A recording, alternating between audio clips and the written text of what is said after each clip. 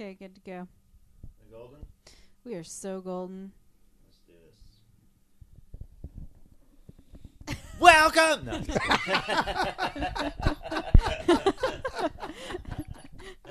Every week.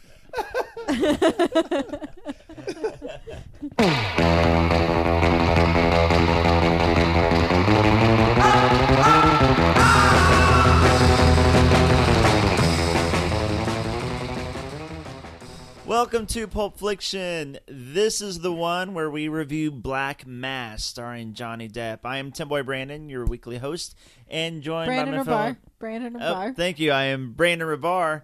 As always, joined by my co-host, Jacob Christop, and Rachael Jameson. I need to know everything you know about the Winter Hill Gang, and specifically what you know about your former boss and now fugitive, James Whitey Bulger. Let's start. In the beginning, Jim was a small-town player. He's a very smart, disciplined man. Take your shot, but make it your best. Because I get up, I eat you. And the next thing you know, he's a damn kingpin. You know why? Because the FBI let it happen. I grew up with Jimmy and his brother Billy, the senator. And that is a bond that doesn't get broken. Your brother is wading into some very dark waters. Jimmy's business is Jimmy's business. We all need friends. Even Jimmy. Even you. I can help you, Jimmy, and you can help me. It's an alliance. We get the FBI to fight our wars, and we do whatever we want to do. For success. Just getting started. Till it's gone. Boom! I jump to the sky for my people. I walk through the Well, just playing this. Making a fool of the Bureau. We're in too deep. And he knows it. Come around me telling me I changed. God help us. How come no one has nailed Whitey Bulger? He seems to be involved in every crime in the city, and yet the Bureau keeps saying he's clean. Well, what's Bulger done? What's he done? Everything.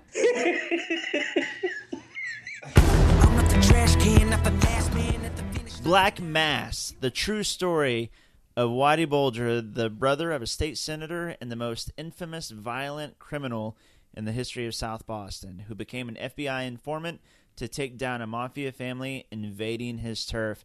Starring, of course, Johnny Depp, Benedict Cumberbatch, Dakota Johnson of 50 Shades of Grey fame, Joel Edgerton of Warrior fame, Kevin Bacon of Every Movie Ever Made fame, Peter Sarsgaard, one of my personal favorite character actors, Jesse Plemons of Breaking Bad, Rory Cochrane. And Friday Night Lights. Yeah, Friday Night Lights, excuse me.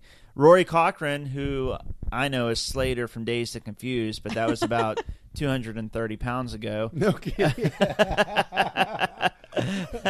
And weirdly, Adam Scott in a serious role. With like 2 lines. I know, that's what was so weird to me. Like, you got Adam Scott. I thought it was cool. And it was cool, but it was so... why pay him the money that he requires to have those 2 lines? Yeah, it was Continue. odd. Also, Juno Temple plays a vital role in the movie for it being a 5-minute scene.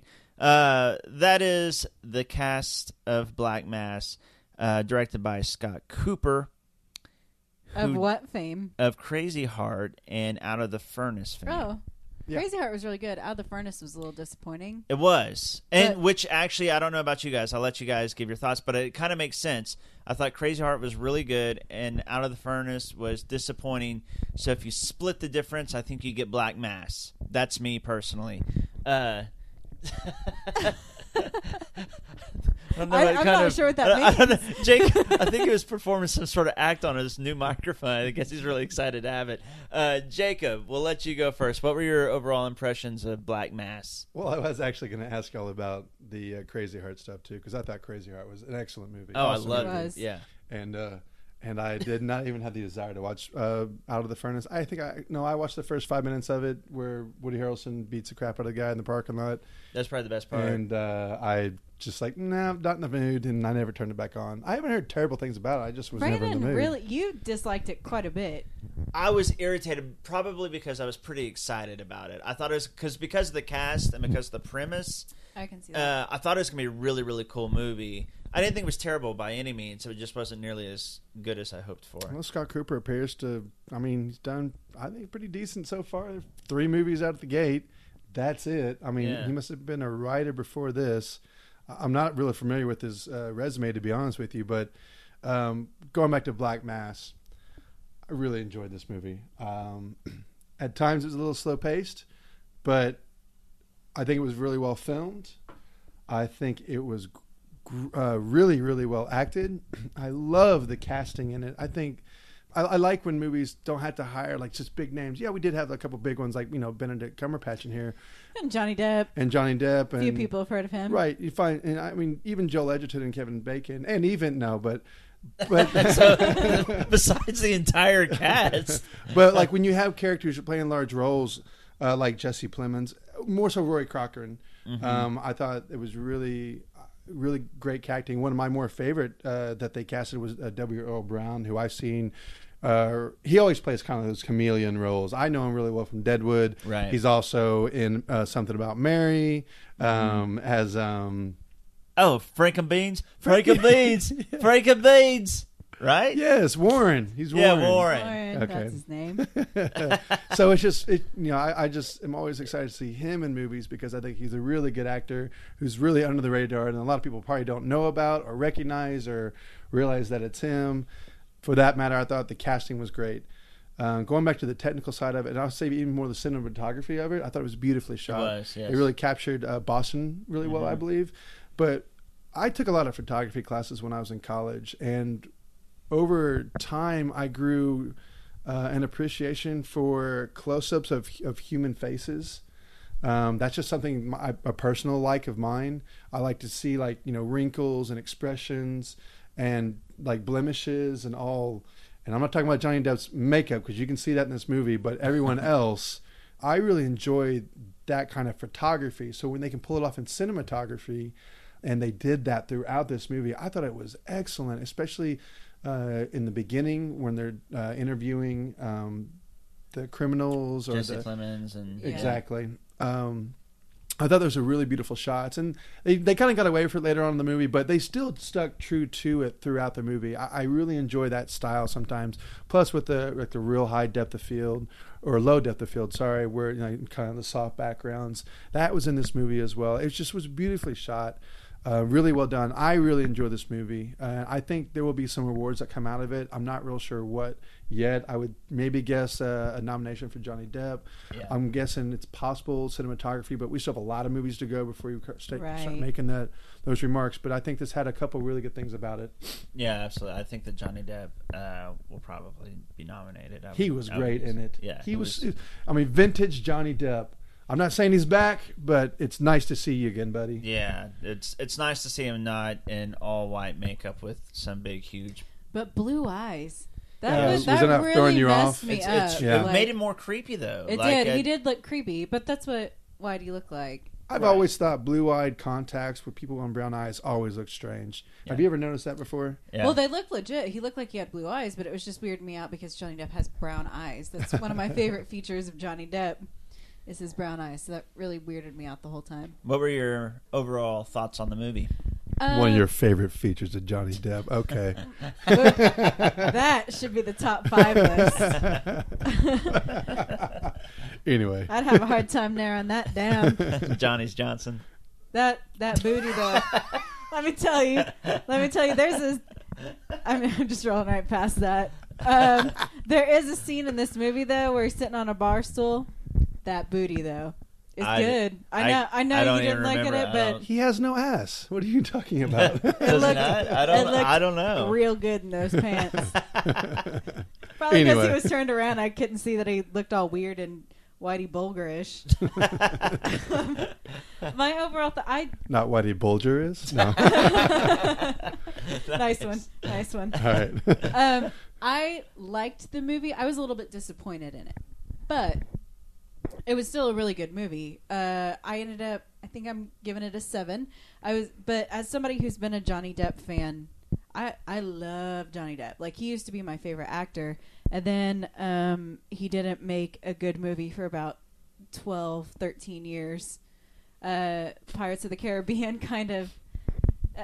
Pirates of the Caribbean was good, but then he was fun in it, but the movies aren't good. Right. The first one I legitimately liked. The first one's decent. But after that, it was just kind of a downhill slope for him. I thought the sequels were terrible. I didn't even watch them. I didn't want to. The sequels I were fell horrible. asleep. But Johnny Depp was always, he was always Jack entertaining. Sparrow. Yeah. The movies were terrible. So he kind of nosedived after that, and all he's done are Pirates movies and Tim Burton movies. Yep, that is correct. And then Tim Burton and then he's always in white makeup like, with big black hair. And then Mordecai, he did that. Transcendence, that's the one I was trying to think of. The Lone Ranger was terrible. The last decent movie he made was Finding Neverland. And that's been a long time. That was a long time ago. So anyways, to that. But before that, he was great. I mean, he was. It's crazy. He went amazing. from being an underrated actor to overnight. Then he became a superstar. He became a superstar for roles that he shouldn't have. He should have been a superstar for Edward Scissorhands and for Donnie Brasco and all of those roles. But anyway, that's beside the point. I was really glad. I was really happy about Johnny's performance. I know that he has it in him. I really want him to win an Oscar, but I want him to win it for something that he deserves to win it for. I don't necessarily think that he deserves to win it for this, but I think that he definitely deserves to be in the nominated and definitely in the discussion. I would agree with that. Yeah. Overall, I thought the movie itself, they didn't make Whitey so bad that I hated him, and they didn't make him good enough that I wanted to root for him. So I was pretty neutral on the guy that I should have had really strong feelings about.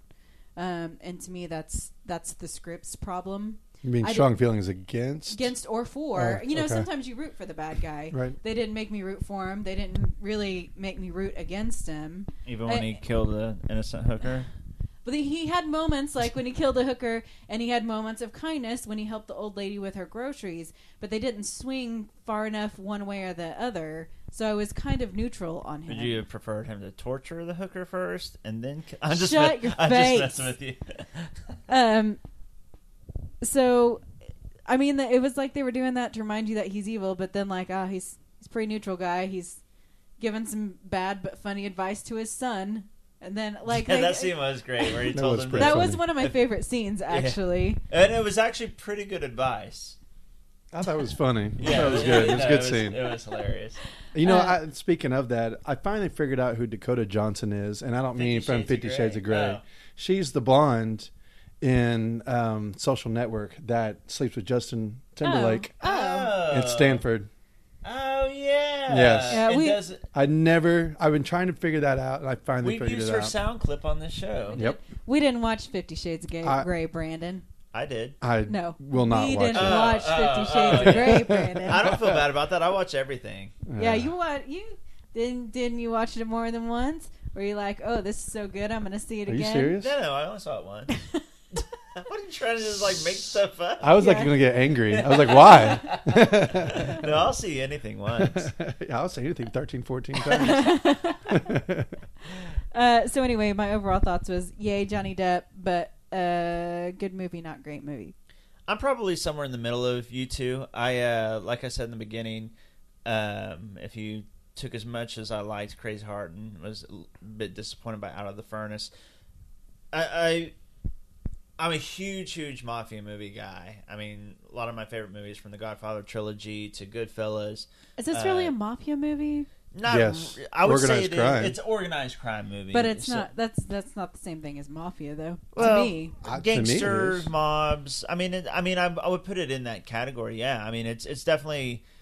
I mean, it may steer closer to a Scarface than it does a traditional Italian mafia. I only say that because to me, mafia, there's a set of rules. The only set of rules that I'm aware of within this group is don't rat, and everybody did. You know what I mean? Like. But I wouldn't put this on the same line as Heat, but that's also organized crime. This is way more I mean, Yeah, not definitely robbing more. banks. It's more, selling Well, drugs yeah, I know. and I just don't and consider racketeering and extortion and all Yeah. that stuff. I would organized crime, yes, but I just don't consider it a mafia movie. But continue. Sorry, I've just heard it referred to it that way, and every time I think, is that really a mafia movie? I mean, it just may come down to it's not the traditional. It's not Italian mafia, so it seems different. That's true. I mean, I would consider Boondock Saints a mafia movie. Yeah, in a So- way, yeah. But because I'm such a big fan of that genre, and there's been so many standout movies, and I think my expectations were too high going in because I'd heard all the hype and the buzz about how good Johnny was, and this was a real life character, and he seems so psychotic and all those things. My expectations were probably a little bit too high, but I do agree with you too. Johnny Depp was. I mean, it's the best performance he's given in a long time. I do think he deserves to be nominated. I agree. I don't think he should win, only because when you look at Oscar winners, I want to put this performance up with those because I didn't watch it and think this is an Oscar performance, but I thought this is a really good performance. Yeah, he was definitely not Johnny Depp. And I mean that in that a lot of times when you've been watching the last 15 years, like, this is Johnny Depp playing whatever. I didn't feel like this was Johnny Depp playing Whitey. I felt like I was watching Whitey. Right. And I was, he was menacing. He was creepy when he had to be kind. He was convincing. I mean, it was a complex character he played really well. The thing that probably hurts him, and this was a script issue, he never really got a chance to really stretch the character outside of this kind of static menace, kind of boss figure.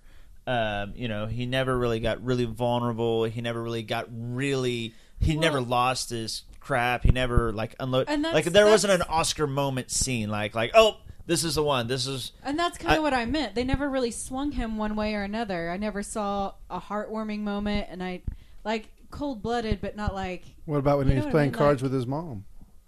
But what about when he? But to reverse that, what about when he goes up to Julian Nicholson, the wife of Joel Edgerton, and puts his hand over her face? Creepy. That was a good scene. That was one of the notes I made. I only made a few notes, and by far my favorite scene was and leading up to that was the whole what's the secret recipe? Yeah, the garlic thing. With the FBI guy. And he tells them eventually what the secret recipe was, his family's recipe, and Whitey just switches on him like, oh, so you're gonna give it up just like that? How easily would you give me up? And I mean, that scene was intense. It was pretty intense. And then right after that, you go up to like Jacob said, Joel Edgerton's wife. And I mean, and she played it really well too. Oh gosh, yeah. She didn't really say anything, but it was all in her face. Yes, she had to keep it together, but she was so afraid. She was awesome in that scene. I looked her up. She's the only thing I recognize her in is August Osage County. Oh, that's right. That's the only thing I recognize her from. But she was awesome. She's in that a good scene. actress. She was really, really good in that. But anyways, that was easily my favorite scene in the movie. Overall, I did like the movie. I was slightly disappointed that it wasn't, and this isn't the movie's fault.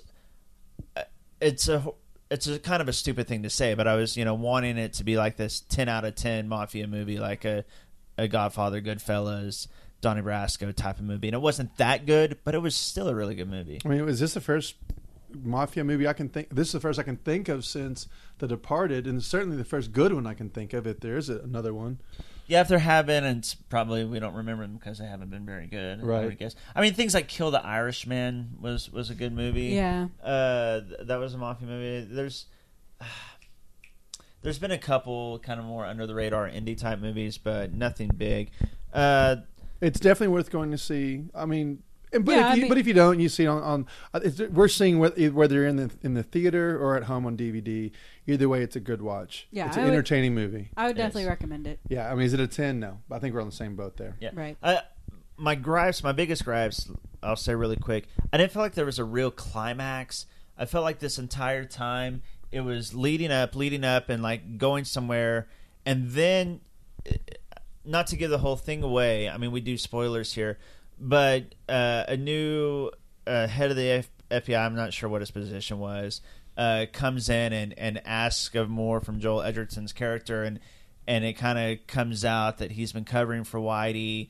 And then it's just kind of like he tells Whitey, and Whitey's like, okay, well, peace out, bro. And that was kind of it. In a way, that story kind of turns over to more like Joel Edgerton at the moment. It does. And It does. which we actually need to talk about him for a second, because I don't want to get carried away with Oscar talk. If Johnny Depp is nominated, I'm cool with that, and if he doesn't, I'm cool with that. Now, I think Joel Edgerton was excellent. I think he was the best actor in this movie. I think he was as good as Johnny Depp was. I'll say that. Because you remember he's Australian, he's pulling off this Boston accent pretty well, and some of those puckered faces of confusion he does throughout the movie was really good. I thought Joel Edgerton was fantastic, and so when his world starts to flip on him, he really does a good job of portraying that panic. I think it really kind of came out, whether he was having a hot temper, getting defensive, things like that. Is that a new suit? Flashy, you know? Those lapels, that tapering. See, you got a nice new gold watch there, too. What are you getting at, Marianne? Not getting at anything. Marianne? You're dressing differently. You're walking differently. You're getting manicured. I'm walking differently. Yeah, I think you are. Your head and your shoulders, the way you carry yourself. You're changing, John. I might be getting older, but I'm not changing. It's Jimmy Bulger that's changing you. Here we go. Ever since you locked arms with that guy, you've changed. I can see it like the nose on my face. He's bad news, John. It's not bad news. He is an informant. It's my job. You know this. I've told you this. I've known him since forever. And you certainly hold your boyhood heroes in high regard. Jimmy this, Jimmy that. He was very good to me when I was little, Marianne. That's all you need to know. How was he good to you, John? Did he take you trick-or-treating? I know. It's kid stuff. To you, maybe. Yeah, I'm gonna go for a drive. Like it or not, Marianne, you married a street kid. And the streets taught me that you give and you get loyalty from your friends. And loyalty means a lot to me.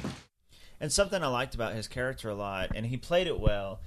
You as an audience never really know what his true motivation is. Is he covering for Whitey because you find out from the very beginning that he looked up to Whitey as a kid, and Whitey kind of protected him as a kid, and he was in awe of him. So is he doing it for, because of loyalty and kind of looking up to Whitey and wanting to be good with Whitey, or is he doing it for his own career advancement, or is he doing it because, like he said in the movie, his excuse was, hey, there's bigger fish to fry, Whitey's a means to an end, at least we're getting the bigger fish, or is it a combination of all of the above? And I think Edgerton played it well enough to where we don't know as an audience what his motivations are, and I think that's what was probably the purpose. Well, I think initially I definitely took it as being naive.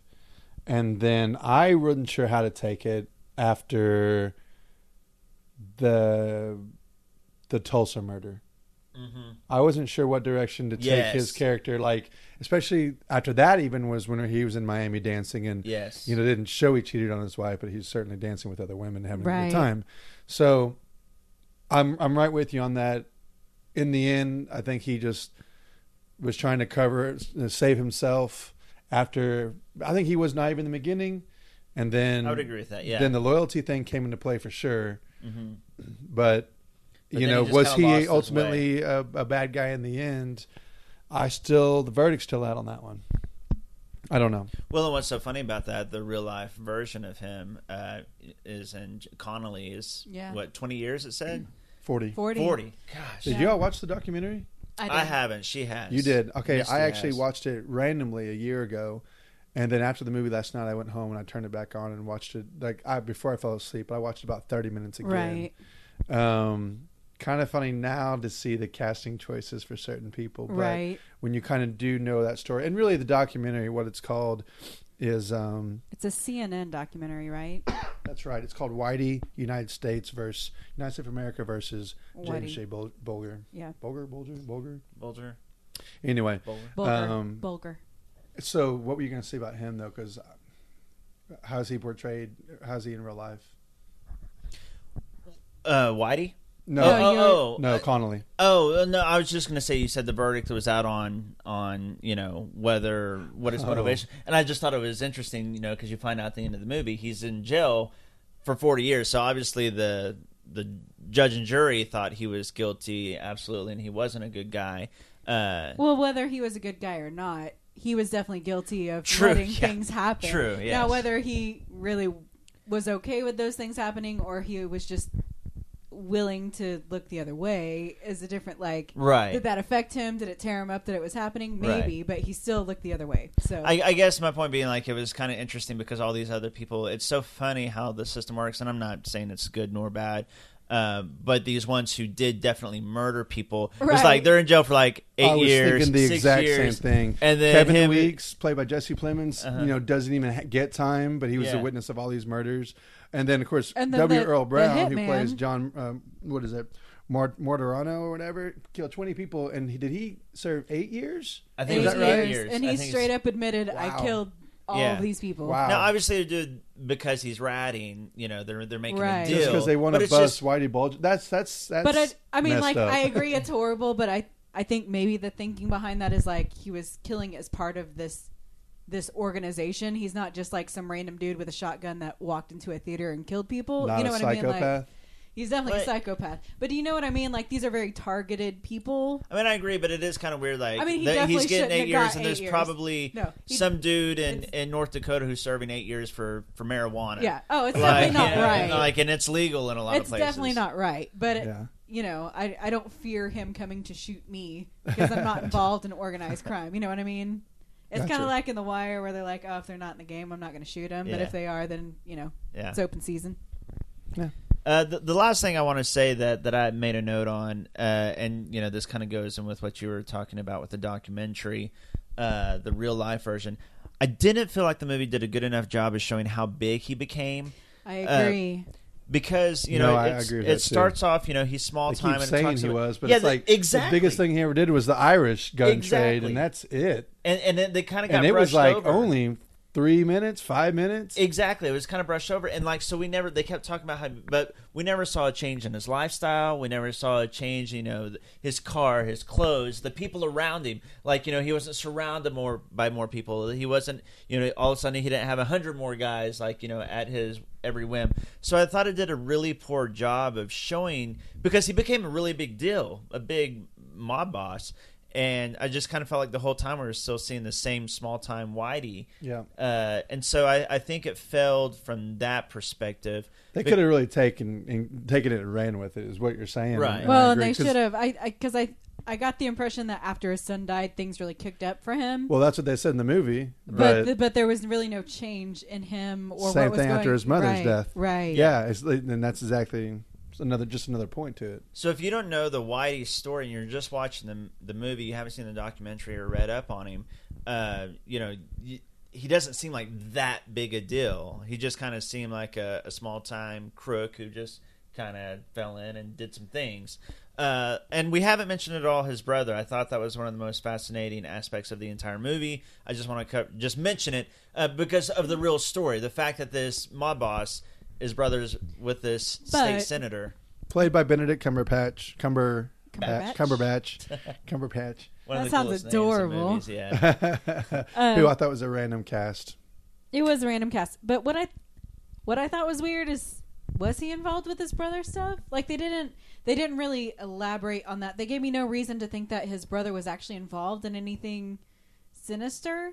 That he was just being his brother. So it was weird at the end where all of a sudden they were like, hey, they're going to come after you because they know you're involved with your brother. Is it? Well, they alluded to it at the very beginning of the movie when Connolly sat down with him at the dinner table and they say, hey, everyone gets in a position because of somebody. Right. That's the only time they ever made a reference towards that. So that could be just something where the movie didn't have time to include all of that. It could have been. But that went right over my head. I didn't really think of it in that. Now that you're saying it, that makes sense. But I didn't think of it in that context, that one line in that context at the time. I just think that they don't know. I was expecting something to be said, but I figured because they don't know anything or because they had to keep it to 2 hours or 2.5 hours, it's like, let's just stick to the Whitey Bulger story, right? And not his brother, whether he did or did not do something. Yeah, and they probably just don't know. Really, probably only Whitey and he know. It is suspicious.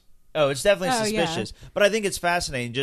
If all you ever told me was there's this mob boss and his younger brother is a state senator, to me that's really interesting. Or there's this mob boss and the FBI covered up a whole bunch of his kills. That's interesting as well. Right. Either way, it works. Yeah. It works both ways. Real quick, I want to talk about Peter Sarsgaard, who I'm doing great on names tonight, but who I think is a very, very good actor. He's a great actor. But I have never thought he was a good enough actor being a leading role. And a movie like this proves why I like it when he's in a supporting role, because he was so good in this movie being the twitchy cokehead. If you think of other movies, An Education. He was really good. The Salton Sea. I don't really know if he can put seats in chairs. That's why I don't understand why Hollywood gives him. I think he's a good actor, but I just prefer to see him in these types of roles. Is really my main point. Yeah, he was really good in The Killing, season 3. He was. He's a really good actor. I think honestly, what it comes down to is I think he doesn't. He's probably just not sexy enough to put people in seats. To be honest, and he's not a big enough name. But he is a very good actor and an underrated actor, and I liked him in this a lot. And I liked Rory Cochrane in this a lot. I like him a lot. His character, There's something about that guy I like. I like him a lot, and it may have to do with I love Dazed and Confused and Slater, but his character probably got the most sympathy from me in the entire movie. There's just something about his look as well. I don't know. He the way he can react to someone, whether it's just like a smirk or maybe no emotion at all. He's so good, and it's so strange because he was so intimidating in this movie without doing anything. Right. Yeah. And then you think of his pothead role in Dazed Confused, and it's like that's the same actor. He's a good actor. He really. And what's the scientific show? I don't know, the scientific show that's on ABC or NBC, all the NCI. He wasn't he on NCI forever for years as a forensic. He's on one of those. I don't watch those shows, but I know he was on one of those because I was like, oh, Slater's on that show. I'm not going to watch it, but I'm glad he got a job. Yeah. Anyway, I think he's a really good actor. I always enjoy it when he's on screen, and I wish he was in more things, to be honest. I also kind of want to do a shout out to Corey Stoll, who you kind of brought up earlier. He's the new boss that took over Kevin Bacon's position. This guy's just really kind of coming up in the world. Yeah, I like him because he started out in House of Cards, is where I think he first came on, and then now he was the villain in this summer's Ant-Man, and now he's kind of he became. But it looks like he could be like a typecast role where he's either in a political type role. But I really like that about him. I think he's really good. He's just got one of those faces that lends himself to being like a jackass villain. Like I see him, I'm like, he's. I mean, or like a little bit douchey. Yeah, a douchey guy, a villain. I mean, he wasn't a bad guy in this movie, but he was kind of a. Yeah, even though he was abrasive. Yeah, he was abrasive. Well, in a way, rightfully so. He reminds me of Mark Strong in a way. He's always totally going to kind of play that kind of role, whether it's a good guy or a bad guy. Yeah. But he just has that, I don't know, that brow of seriousness on his face. And I really like Mark Strong. I'm a big fan of him as an actor. That's a good comparison. And so I comparison. can see Corey Stoll kind of doing that in the future. That's a good comparison. Yeah. Can't really think of anything else, though. Oh, the Juno Temple thing. Whether it's me or Rachel, we can explain why with such a name playing such a small role. That Deborah Hussey character, that was a big deal in the murder case against Whitey Bulger. Yeah. And that's why I think they felt it was important to bring someone on to at least do it some sort of justice, even though it was very quick in the movie. That was just a big deal. That makes sense because I was like, I mean, I felt like she was kind of a big actress to play such a small role, but I did know it was a vital piece of this. I didn't know how big I didn't know that. I didn't know that. Yeah. That it was huge, but I was like, oh, this is. I thought just from an audience perspective, like, well, this is where we completely shift our allegiance from Whitey. I felt like at that point we'd kind of given him the benefit of the doubt, and the people that he'd killed kind of deserved it, or they were in the game or whatever. Right. But when he kills her, it's a little this jarring. is kind of the first time you're like, oh, well, screw Whitey. He is a bad guy. So I thought maybe she was there for that purpose, but I didn't know that it was actually a big deal as far as his real life case goes. Well, here's one more thing that's really, really creepy about this movie as well, because I was reading this in the trivia last night. A lot of the scenes were shot in real life locations, including murder scenes. Oh, really? So if, say, for instance, the scene where she was murdered, that may or may not have been in the same house, which to me gives it a whole other like chill. You know what I mean? Well, I kind of want to watch it again now, see if I can see like any spirits like in the background. Yeah, I know. Like what's that? 3 Minute Maybe, like the kid in the window. By the way, that was just Ted dancing in a cardboard cutout. Yep, exactly. That is Pulp Fiction's review of Black Mass. Hope you enjoyed. If you go see it, we'd love to hear your feedback. Be sure to like us on Facebook and Twitter. Now, before we leave you on this episode, we're going to talk about what we've been watching this week. And Rachel and I will go first because Jacob kind of has a cool set of lists to share with us. Some more top fives from our listeners. Our listener, we get so much fan mail and we appreciate it. Fan mail. Yeah, I'm still having to get through it. It's just been so busy. We're just buried under letters over here. We'll just pick out. We got a whole pile. Jake will just kind of grab a couple from the pile randomly and read those tonight. But before we get to that, Rachel, what have you been watching this week? I have watched all of the Knick season 1 now. Oh, I know. Speaking of listeners, I know our MJ is an avid listener of the show, and I know that she's a huge fan of the Knick. And my girlfriend Misty watched it all like in 3 days. She loved it too. I haven't watched it. It took me a couple weeks, but I will say it's a Showtime show. It is currently on HBO. It's a Cinemax show. Cinemax show. Yes, sorry, my bad. It is currently on HBO until I believe October 24th. I don't know what kind of deal they worked out that HBO wants people to watch a Cinemax show, but whatever. This is like the first legit show that Cinemax has had, so I think they're trying to get in the game. They are trying because late. Well, I don't know. Like good start. Showtime has some good shows, but they're not on HBO level. I think they could rival Showtime if they. Was Cinemax like, hey, if Netflix does it, maybe we'll think about it. Netflix does a whole bunch of them. Like, well, maybe we'll just wait till Amazon and Hulu come out with a couple. Like, and they were like, oh crap. It's like, well, gee, now even PBS is doing one with the English TV show that's so popular. Downton Abbey. Downton Abbey. So it's I think Cinemax kind of always felt like, well, people are going to watch us at 3 a.m. when we're playing, But now that people can just watch porn on the internet. Yeah, exactly. Oh, you know like, that internet porn is killing Skinemax. Like, crap, we got to get in the show-making game. All right. But go ahead. Call up Clive Owen. We got to do something, guys. And Clive Owen's a good actor. He's actually the main reason why I want to watch this show. So what? I know Misty enjoyed it a lot, and MJ does. Did you enjoy it? I do enjoy it. I don't like MJ, like you said, is kind of obsessed with it. I'm not obsessed with it.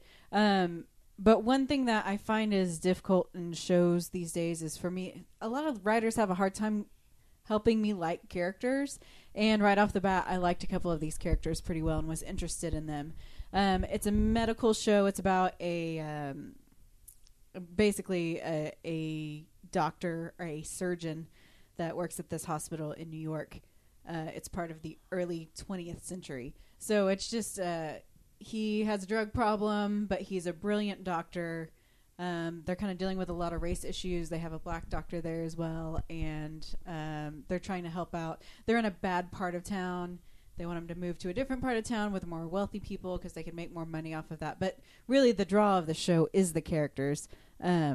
So it's worth watching for that. If you're a little squeamish about surgery things, no, I am. I know you are. That's why I was like, ooh, I don't know if Brandon can get through this or not. So it can be kind of not graphic, but be like pretty authentic. Like, dude, I can watch Saw and like all these horror movies, but like if you like show an incision, like 127 hours. Like, it's not just like super gruesome or anything like that. But these people are doing surgeries in the early 20th century, so there's blood. There's a lot of blood. I can handle a little bit better movies than like those real life TV shows. Like, I can't do those. What about that scene in like 127 Hours where he cuts the nerve? I always think of that. Yeah, that was brutal. That was the awesome. Sound hurt. The sound was perfect. They did good with that. Sorry, but overall, I do recommend the Knick. Like I said, it's very character driven, and the characters are really interesting. Is he an anti-hero, or is he a good guy? Or is he a bad guy? He's a good guy with bad habits. Oh, okay. Like Dexter type bad habits? Like Al No. Swearingen? He's a drug addict. Oh, yeah. Okay. So, I guess that's you bad. know, sometimes he's an asshole, like is that like drug Nurse addicts Betty, then? are. Yeah. Oh. Yeah, kind of. Like likable. Like he's got a good heart. He's really trying to help people, but he's also trying to advance his career, and he's also kind of a drug addict. Or kind of like House, I guess. I never watched that show, but apparently he was. Oh, House is good. Yeah, I mean, I didn't watch it either, but from what I understand of the House character, that's a safe Like he was like comparison, kind of I think. Who else can we think of? Yeah. We haven't seen this, so we're just going to think of people who are like this dude. Anyway, it's on HBO. If you have access to HBO, you should watch The Knick before it gets taken off of there. Michael Caine, Cider House Rules. And then find some way to watch it on Cinemax. Whatever means. Patch Adams? that you Was he need like to. Patch Adams? No, he was not at all like Patch Adams. Dang it, I'm not even watching a little it then. bit. Okay. Okay, Brandon, what have you been watching? I've watched a lot of movies, and I'll just kind of skim through them. And then hold on, there's hold on. The soundtrack for The Knick is great. Back to you. How Thank so? you. Like just the intro music, Cliff or like just Martin- throughout it? It's I think pretty his cool. name is Cliff Martinez, and it's kind of Is it like digital or like orchestra? it's like digital. Cool. But it somehow fits with that show, even in its setting, and it's kind of dark, and it's kind of, I don't know. I really like it. It's my work playlist now. I listen to it every day. Cool. Back to Brandon. I watched a few movies. I watched a foreign film called Phoenix that's getting a lot of buzz and getting fantastic reviews. Really good movie. It's a slow movie. It's about a woman who comes back, a Jewish woman who comes back. She survives the concentration camps. It's at the very, very end of the war. She gets released. Boring. What's up with those concentration conversations we've been having? Concentration camp conversations. She comes back and she changes her face so that she got shot. Her face becomes kind of transformed, so she's not recognized, and she tries to find her husband. Her husband thinks she's dead. She ends up living with her husband. It's this whole, but he doesn't know that it's her. Why didn't she tell him? But I'm she's sure there's having- more to that. There's Don't more answer to it. But It's a slow movie, but a very, very good movie. It's called Phoenix. The critics are loving it. I imagine it's probably going to get nominated for Best Foreign Film this year. The Suicide Theory, a good little indie horror flick. The Heart Machine, it's getting a little bit of buzz. I wasn't a huge fan of it. It's about an internet relationship, but the guy starts to kind of suspect that he's being catfished in a sort of way. It's an interesting movie, but again, kind of slow. I watched The Perfect Guy.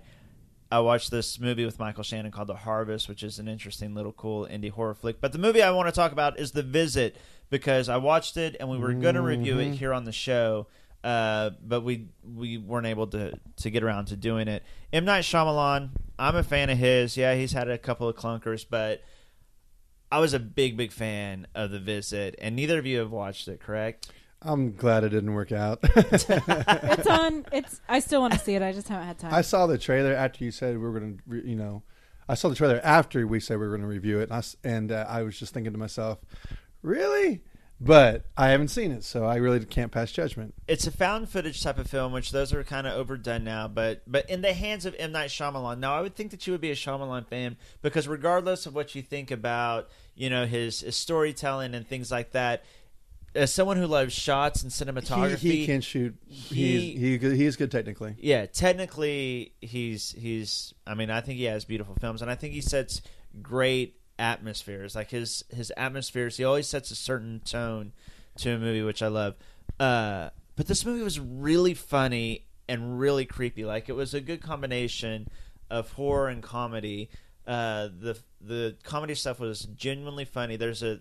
He's got a talent apparently for finding kid actors, because obviously everybody knows that Haley Joel Osment was great in Sixth Sense, but there's a boy in this who is really funny as well. They were yeah, they were good too. He's either really good at finding good kid actors or directing them, or both. But there's a child actor in this who's really funny and just really natural. And then the the grandparents that these kids are visiting. Some weird stuff is going on. You don't know what's going on. It's a whole mystery. There is a twist. I think the twist is really well done. Probably his best twist since Signs. Anyways, I just want people to see it because I feel like it's the best Shyamalan movie in quite a while. And it's getting mixed reviews. I think that has something to do with like people aren't giving him the benefit of the doubt, and it's kind of fun to hate on him now. But I legitimately think this is a really good movie. And a couple of standout performances. The lady who plays the grandma is really, really good too. Of course, Catherine Hahn's in it. She's good. Is Nana her name? Yes, Nana. Where is she at? Right there. Oh, yeah. Dina Dunnigan. Which she looks completely different than the pictures. Yeah, she does. She was really, really good, really creepy. I don't. Since neither of you seen, I won't go on too much. I'll end there. But if you're listening, check out The Visit. Jacob's not going to, but everybody else, go check out The Visit. I will if enough people talk about it, and not because of it's a horror comedy. Just I want to believe in M. Night Shyamalan because I was hard at first, but I did like The Sixth Sense, and I did like Signs outside of the ending of it. And I do like the look of his films, and usually he's got the right actors and he has all the right elements, and they just all seem to fall apart. He's got something there. It's just there's always a missing link with his movies. And I really feel like with this one, because I would love to see a rebound. And I feel like that's what this was. Legitimately, not just because I'm like a fan of his, because I'll admit the Happening was terrible. Lady in the Water I liked okay, but it was really weird. I'm a bigger fan of The Village than most. But this was his best movie, I think, since he started off with Sixth Sense, Unbreakable, and Signs. Now, I'm actually most looking forward to this. Jacob has pulled a couple of names from the big pile of fan letters, and we're going to hear a couple of our listeners' top 5 list.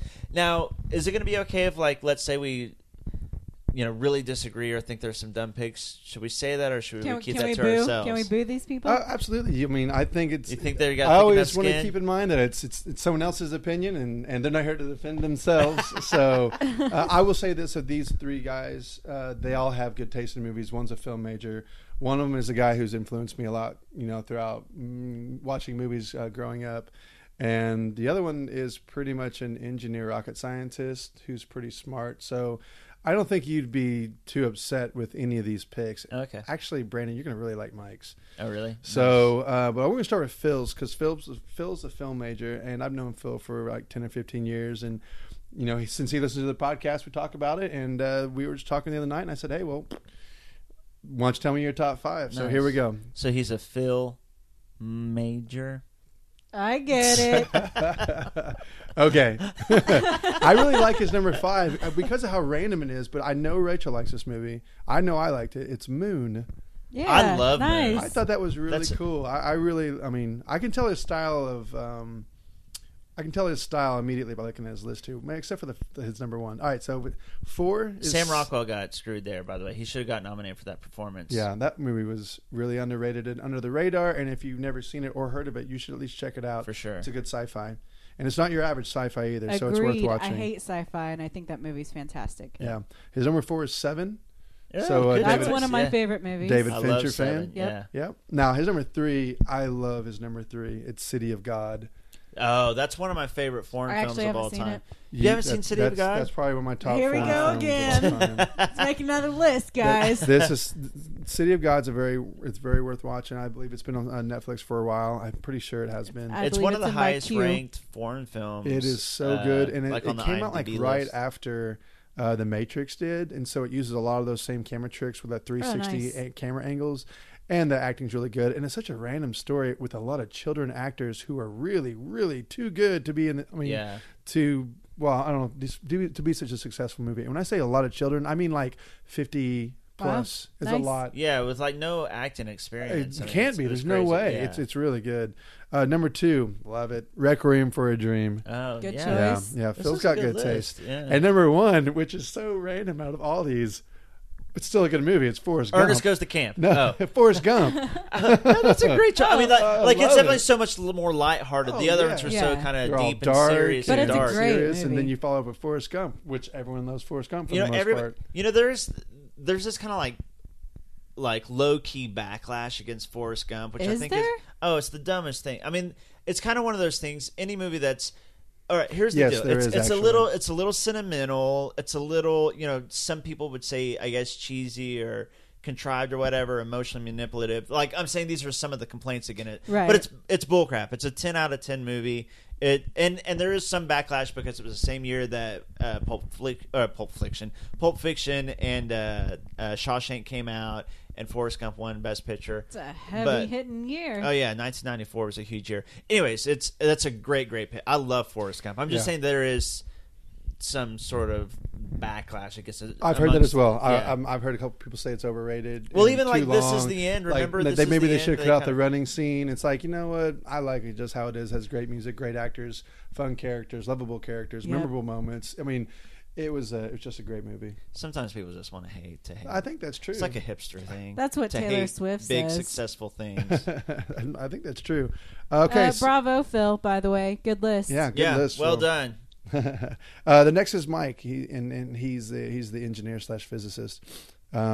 His number 5. I've never seen it. It's City by the Sea. That's starring Robert De Niro. Yeah, what an odd pick. I thought it was pretty random. But as well, I but love unique picks. I love unique picks. I liked City by the Sea. I would have You've seen never. it? Oh yeah, I've Okay. seen it. I'm actually curious what I gave it now. I have to look it If up you've and never see heard what I of City gave it. by the Sea, which I have, and I'll just read it real quick. It's Vincent LaMarca, whose father was executed by a 1950s kidnapping of a child.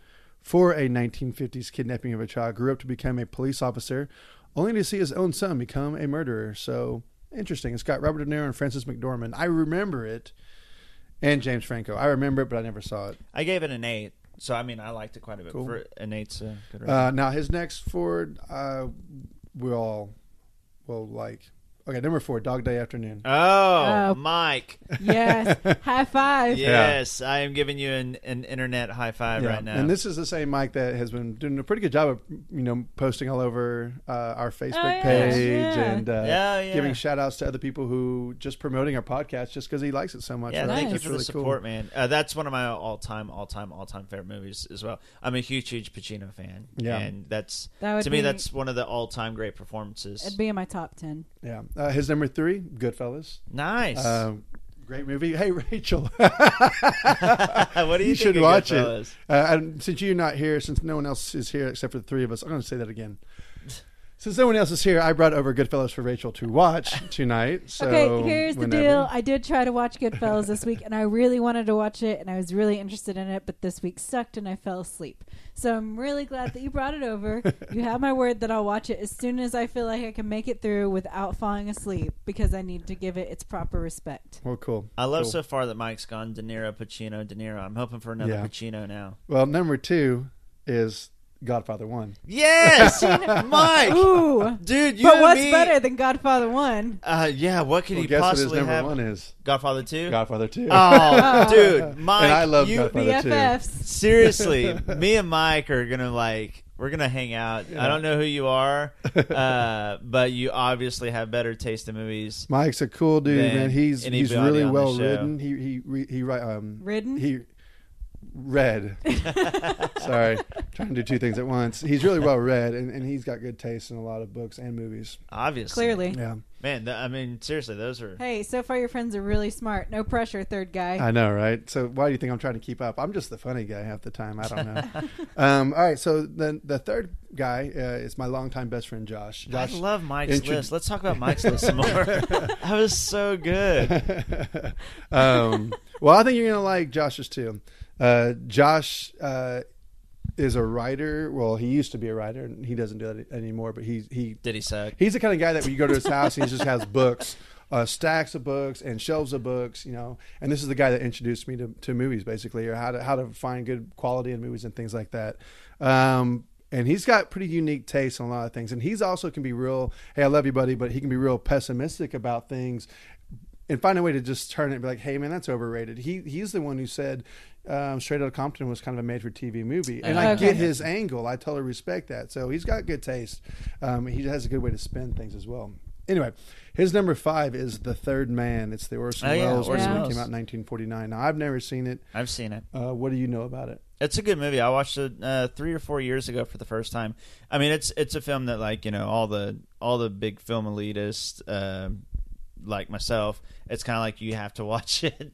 If you haven't watched The Third Man, then it's kind of like shame. Well, I guess on you. I'll tag it here. Yeah, to you put it on my need to list. watch it. It's a really good movie. It's kind of a noir movie. Mhm. It's kind of a I like it's a noir. mystery thriller. Have you seen it, Rach? I have not. Okay, we'll add it to your But list too. yeah, okay.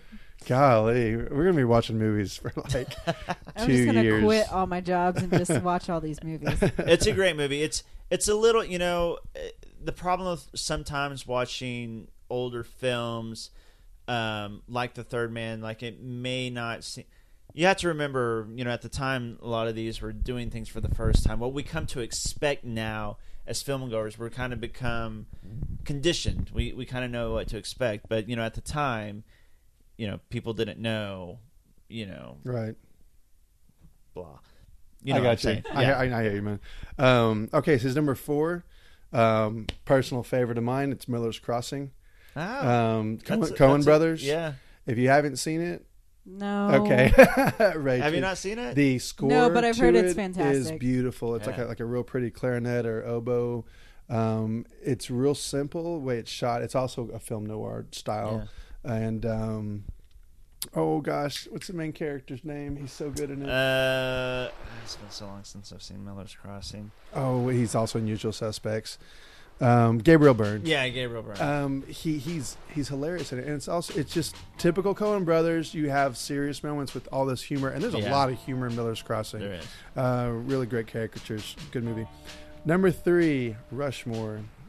He is a diehard Rushmore fan. In fact, he knows how much I like Royal Tenenbaums, and he loves it too. He and I went and saw that movie at midnight. I mean, that's the kind of guy nice. Josh is. We always go see That's movies awesome. at midnight. Yeah. But he's always an advocate for Rushmore. I always just make fun of it just to piss him off, but I do recognize it's good too. Number 2, Boogie Nights. He's a big P.T. Anderson fan. Yep, me In fact, too. another director that he and I will just go watch the midnight movies or the first opening weekend.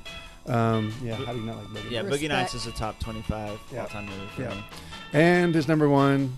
I mean, what a sellout! Godfather. You Yes! guys and your Godfather Yeah. movies. Yeah, well, because Because it's the best. because it really is like, okay, for those who don't know, we did our own top 5s, and the Godfather trilogy was my number 1. Mm-hmm. I mean, it's just it's a perfect movie. Both one a good and movie. both 1 and 2 are, to me, just perfect movies. Yep. Great list. Yeah, I thought all 3 of those are really good lists, and I got all 3 of those lists last week. So I just really was kind of looking forward to talking about it. Yeah, I love those. So Plus, I didn't watch a lot of movies this week. You two know this. I was at the Seattle Green Bay game on Sunday night at Lambeau Field, which was a blast. So I haven't had time to really do that between traveling, school, and work. that would have been a great game to go to. It was a lot of fun. I bought a cheese head and wore it the entire time. I saw it. I saw Yeah. it. That's Acted like awesome. I was I fit hoping in. you were That going was to wear awesome. it over here tonight. No. He's got the Yeah. Green Bay shirt on though. Yes. I am rocking the Green Bay shirt. It was on. They just barely pulled it out though. Yeah, it was good. It was a good Yeah. game. That's it for me. That is Pulp Fliction. Thank you for listening to the Black Mass episode. Be sure to listen to our top 5 episode. We are going to count down our top 5 favorite movies of all time that have a color in the title in honor of Black Mass. Thank you for listening to Pulp Fliction.